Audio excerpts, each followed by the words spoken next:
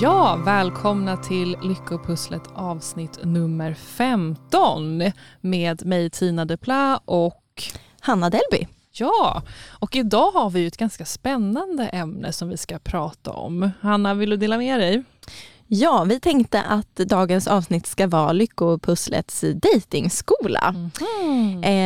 För det här med dejtande, det är ju väldigt läskigt, svårt, jobbigt på många sätt. Att så här, försöka hitta en partner. Hela konceptet med relationer i sig är ju väldigt skrämmande och utmanande. För det handlar ju liksom om att jag ska vara jättesårbar, visa allt som är jag och sen ändå kan bli avvisad när som helst. Så det är ju liksom perfekta förutsättningar för så här självkritik, oro, ångest att bara göra entré. Och samtidigt så går det ju inte att komma ifrån att vill jag ha en relation, om det känns som någonting som jag värdesätter, då måste jag ju liksom ge mig in i den där leken med de spelreglerna. Och då är ju dejtandet ett steg i allt det där. Och det är ju på ett sätt en djungel liksom, med dejtandet, och det är appar hit och dit och det är oskrivna regler och man kan bli ghostad, och det är att försöka läsa av liksom, situationer, personer, sina egna känslor. Det blir ju lätt ett jättetrassel av liksom, olika hinder och svårigheter. Och sen har vi också den här väldigt, får man väl säga, starka tvåsamhetsrollen i samhället, som bara det adderar mycket stress och press för många som försöker hitta en relation. Så i och med att vi har allt det där att utgå från, så tänkte vi att det kanske kan vara på sin plats då och prata lite om sätt som man kan hantera det här svåra, läskiga dejtandet på. Ja, men precis, så vi tänker att upplägget i dagens avsnitt blir lite att vi bara generellt delar med oss av lite tips och verktyg, så att själva dejtandet kanske blir lite mer roligt och utforskande, men också mer hjälpsamt i liksom ditt förhållningssätt när du ska dejta. Så att vi vill dela med oss av vad kan vara bra att tänka på eller ha med sig. Och det första tipset är ju någonting som sagt som jag är lite extra förespråkare för, just det här med att sätt din riktning. Vad är det som du är ute efter? Vad är det som du vill närma dig just i det här att hitta en relation? Och med det menar jag just att kanske liksom sätta dig ner och fundera på hur vill du att en relation ska se ut? Vad är det som är viktigt för dig för att du ska må bra i en relation? Och hur vill du vara i en kärleksrelation? Är det att göra mycket saker tillsammans, eller värdesätter du att kunna vara ganska självständig i en relation? Vill du resa och upptäcka nya saker, eller tycker du mer om att vara hemma? Och känner du att du vill ha en partner som också är nöjd med det, till exempel? Hur viktigt är det att ni delar samma värderingar och åsikter? Är det någonting som är centralt för dig? Så det blir lite överlag att börja fundera på, som sagt, värden och ord som känns centrala för dig, för att du ska känna att men det här är en värdefull och liksom viktig relation. Är det då att då är det viktigt för mig att jag behöver känna trygghet, jag behöver känna värme, förståelse, eller vad det nu skulle kunna vara. Men att sätta det ner och liksom sätta lite den riktningen. Det är det här som jag är ute efter eller vill närma mig när jag nu ska träffa nya personer. Så man kan se de här värdena lite som att man har med sig som en checklista eller lite kompass. Det är det här som jag ska hålla fokus på, liksom utvärdera kring.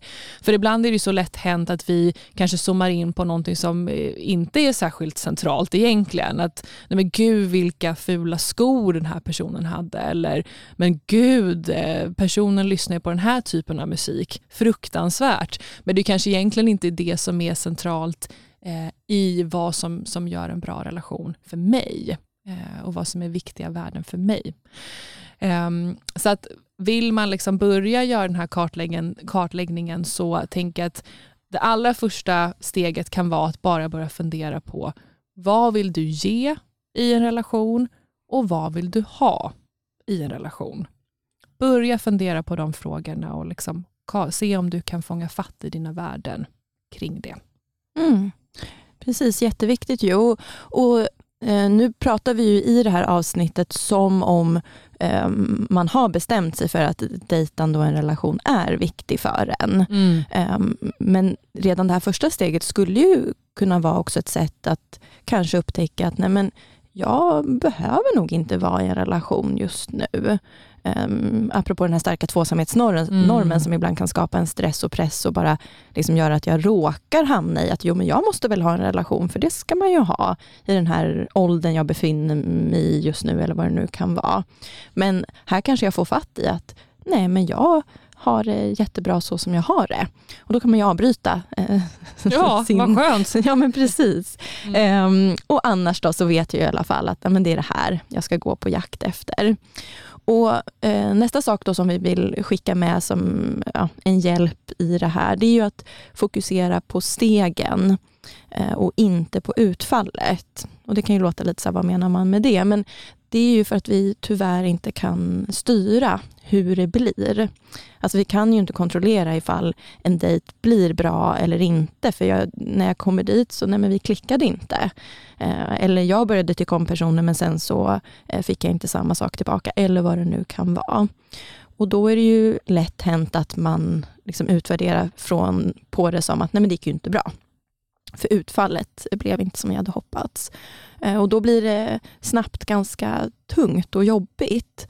Men om jag mer försöker se stegen jag tog, att säga, men okej, jag utmanade mig och jag hade den här appen där jag var inne och jag vågade ändå skriva till någon och jag vågade ändå bestämma träff och sen sågs vi. Då har jag egentligen tagit många steg där som var i den här riktningen jag hade stakat ut för mig själv med att jag vill ha en relation. Och ser det då som att så här, delvis på det sättet det är lite resan och inte bara målet. Och att så här, uppmuntra och peppa sig själv i det. Att jag gör viktiga saker som tar de här stegen. Även fast jag tyvärr då inte kan styra hur utfallet blir varje gång. Ja, och apropå det då, om vi ska gå in lite i nästa tips, apropå det här med att resan i målet, det där är lite klyschiga, men det kan ju också fylla en funktion att se lite hur kan jag göra det här med dejtandet kanske lite roligare eller vara öppen för den här erfarenheten på ett annat sätt. Och där vill vi ju slå ett slag för att se lite dejten som ett experiment. Att kunna vara lite mer nyfiken eller utforskande i det här att träffa en ny person och att dejta. Dels så kan det ju vara att kanske mer lägga fokus på men vem vill jag vara? Hur vill jag vara? Vilka egenskaper vill jag fokusera på just i det här med dejtandet? Men också så kan det ju vara lite intressant att se hur blir jag med den här andra personen? Apropå att vara lite nyfiken, vad händer när vi ses? Om jag till exempel värdesätter då att men det är viktigt för mig att ha en skämtsam jargong till exempel, eller jag tycker det är viktigt att vi ska kunna prata om vissa ämnen, då kan man ju liksom utvärdera lite där. Känner jag att den här dejten plockar fram det i mig? Får jag det utrymmet till exempel? Känner jag att jag kan vara sann mot mig själv, att jag kan vara den jag är eller som jag vill vara som en partner till exempel? Så att det här är ju någonting som lite går in i det här med värden som jag var inne på tidigare, men att just se vad händer här i stunden, men också just det här att fokusera kanske lite mer på mig själv, alltså mina beteenden, mitt förhållningssätt och vad den här personen lockar fram för känslor och sidor hos mig. För det är ju lätt hänt att vi kanske också glömmer bort det lite och snarare fokuserar på hur man borde bete sig eller vad personen borde tycka om, eller att det blir ett fokus vad den andra personen skulle kunna tänka och tycka om mig. Och så glömmer jag lite bort liksom, men vänta, hur vill jag vara då? Eller hur blir det här för mig? Precis, och det här nyfikna utforskandet blir ju också ett sätt att kanske se att men, de här sakerna som jag har trott att jag behöver och vill ha kanske inte alltid stämmer helt överens med verkligheten. Alltså det finns ju mycket... Vad hände där, Anna? Nu ramlade min mikrofon här. Jag sa ju det innan vi började spela in att det var vi hade lite problem här med precis. Ni som inte är i studion ser inte det, men mikrofonen är liksom fast i bordet här och nu har den hakat loss. Undrar om det där räcker. Ja, sådär. Vi hade lite tekniska problem här innan ju, ska vi säga, överlag bara. Sådär, men det här blir också lite spontant sådär, visar att vi kör på volley här. Exakt. Och att vi inte klipper någonting utan att vi bara kör från start till slut. Precis. Vart var vi? Jo, men jag tänkte säga med det att så här, det är ju lätt att vi hamnar i liksom, tankar om så här, men det här borde man vilja ha. Man har liksom massa förutfattade meningar kanske, oavsett var de kommer ifrån kring så här, vad är min typ, vad vill jag ha? Och så kanske jag märker att nej men jaha, det var visst det här jag behövde. Det här får mig att må jättebra, en person som är på det här sättet. Jag trodde att jag ville ha någon som var så här social och utåtriktad, men jag känner mig egentligen mycket tryggare med den här personen som är lite mer tystlåten. För då känner inte jag att jag behöver hävda mig hela tiden, utan det blir en bättre balans, till exempel vad det nu kan vara.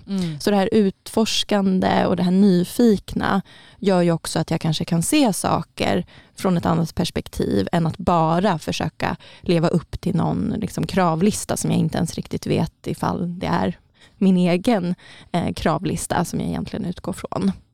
Ja men absolut, så viktig påminnelse. Jag tror jag nämnde tidigare att liksom hålla sin inre kompass lite med lätt hand. Att vi ska inte bli för rigida i det och bara stirra oss blinda på liksom en typ av riktning, utan vara just öppen för att men det här kanske är någonting som är hjälpsamt för mig. Ja, precis. Sen så har vi en annan sak som vi tänkte att vi vill skicka med, som är fake it till you make it. Som ju handlar om att bete mig på ett sätt även fast känslan kanske delvis är någonting annat. För i den här dejtingdjungeln som vi sa, så det är lätt att det finns massa självkritik, stress, ångest, ängslighet, och att jag liksom fastnar lite i de hjärnspökena eller de känslorna, för att det är ju läskigt liksom. Det går ju inte att komma ifrån. Och då kanske jag börjar bete mig lite ängsligt också. Alltså jag kanske så här, nej men jag kan inte skicka liksom 2 meddelanden på rad här nu, det kanske verkar lite på. Eller men nu väntade ju den personen väldigt länge med att svara, men då vill inte jag svara för snabbt. Eller så här, vad betyder egentligen de här emojisen? Nu fick jag ju bara liksom en, och personen brukar ju alltid skriva fler. Okej, den kanske inte är så intresserad. Och att jag då inte heller skriver den emojin jag hade tänkt, utan skriver något som kanske låter lite mer liksom, strikt så, för att jag inte vill visa mig för sårbar. Och då blir det ju lätt att ängsligheten liksom smittar av sig på den andra. Och så blir det som att vi båda då beter oss lite ängsligt på varsitt håll. Fast man egentligen inte kan veta då, är det för att den andra personen inte är så intresserad, eller är det bara att den inte tror att jag är så intresserad, eller vad är det egentligen som händer? Och då kommer vi till fake it till you make it. Alltså det är klart att det är läskigt att bete sig lite mer sådär, jag står stadigt och känner mig trygg när jag inte känner det. Men att göra det ändå. Och då kanske till exempel svara snabbt på det där meddelandet. Eller skicka 2 i rad. Eller var den som frågar om att ses, fastän egentligen jag frågade ju förra gången, och då kanske det borde vara den andres tur nu. För att om jag då övar på att bete mig så här tryggt och säkert och så här öppet, ärligt, det där som jag förmodligen vill ha från den andra personen, då ökar ju förutsättningarna för att det är det jag kommer få tillbaka. Så om jag beter mig så som jag vill att dejtandet ska vara, inte massa spel och liksom sådana saker, då kanske jag också börjar känna mig mer säker efter ett tag, för att jag beter mig mer säkert. Och det är ju lite större chans också att jag får ett säkert och tryggt beteende tillbaka. Eller annars kan sålla ut dem som inte kan ge mig det. Ja, jag tänker det här är också relevant i när man ska komma igång i dejtandet. Om jag satt den riktningen att det här är ett viktigt steg för mig, men det blir ju ibland lätt att vi väntar på att vi ska känna någon slags motivation att komma igång. Att liksom, men när jag känner för det, då ska jag sätta igång och dejta. Men vi ser ju faktiskt liksom i vad ska man säga, behandling och forskning att sambandet är ju egentligen helt tvärtom. Att när jag tar steget, det är också då motivationen kommer. Det är då det blir den här uppåtgående spiralen. Så att det kan ju också vara liksom någonting att ha med sig om man vill starta igång. Att då kanske jag också bara behöver fake it till you make it. Ta det där steget och så kommer motivationen följa från det. Precis. Sen har vi en sista avslutande sak som vi tänker kanske är den allra viktigaste som vi vill skicka med.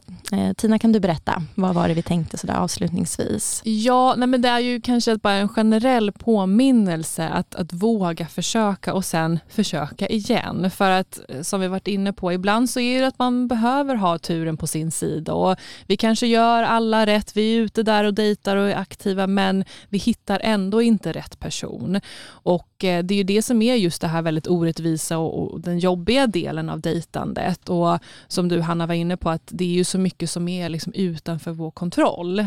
Generellt i livet, men också även såklart i det här med dejtandet. Så att där är det ju viktigt att behöva liksom orka fortsätta testa och experimentera och bete mig lite som att jag har tilltro till att det här kommer funka förr eller senare. Så att just också med det här med kontrollförlust och lite ovisshet, där kan det också vara hjälpsamt att jobba lite med att den får vara med mig där. Den får vara lite sällskap under den här resans gång. Jag kommer inte ha några garantier, men att ändå fokusera på det som jag kan påverka, alltså mina beteenden, mitt förhållningssätt, lägga mitt fokus där. Att kan jag kommunicera tydligt, det här är mina behov, det är det här som jag letar efter, som jag är ute efter. Att jag agerar på ett sätt som gör att jag är ärlig mot mig själv och är den personen som jag skulle vilja vara.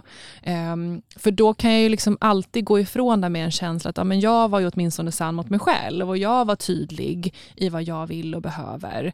Och så kanske inte det var rätt person den här gången. Så att liksom kunna ha lite dem med sig samtidigt. Precis. Våga försöka och våga försöka igen. Som sista sammanfattning. Grej. Ja, precis. Ja, men och kanske gav det här lite inspiration, det är ju det vi hoppas såklart, på att våga ge er ut där, ta de här stegen i riktning mot det ni värdesätter, om det är en relation som är viktigt för er. Och egentligen var väl det allt för idag då? Precis. Då avrundar vi för idag och sen så hörs vi igen nästa vecka. Det gör vi. Ja. Tack för idag. Hej då!